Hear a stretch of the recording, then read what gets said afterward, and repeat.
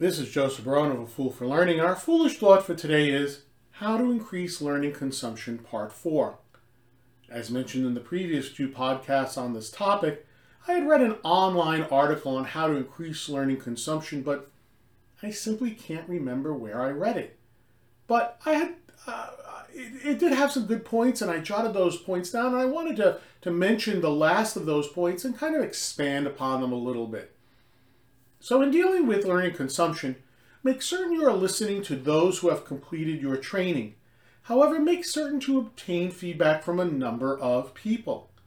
In addition, remember, not everyone will have the same experience, so don't make the mistake of making changes to your training based on the experience of one person. In way too many organizations, one person says something and then suddenly there's this rush to make a change.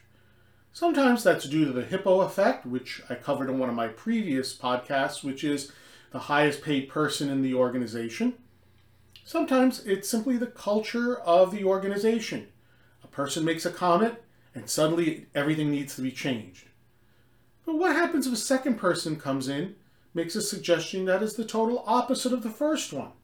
What do you do then? Change everything again? Remember, listen to all of the feedback, not just the feedback of one person. I hope you've enjoyed the series of podcasts on learning consumption, and I hope that you'll continue to listen to my foolish thoughts in the future. To learn more about A Fool for Learning, or if you wish to contact me to assist you and your organization with an appropriate learning solution to meet your business needs, please visit my website at afoolforlearning.com. This is Joseph Barone of A Fool for Learning signing out. Remember, learn, perform, succeed.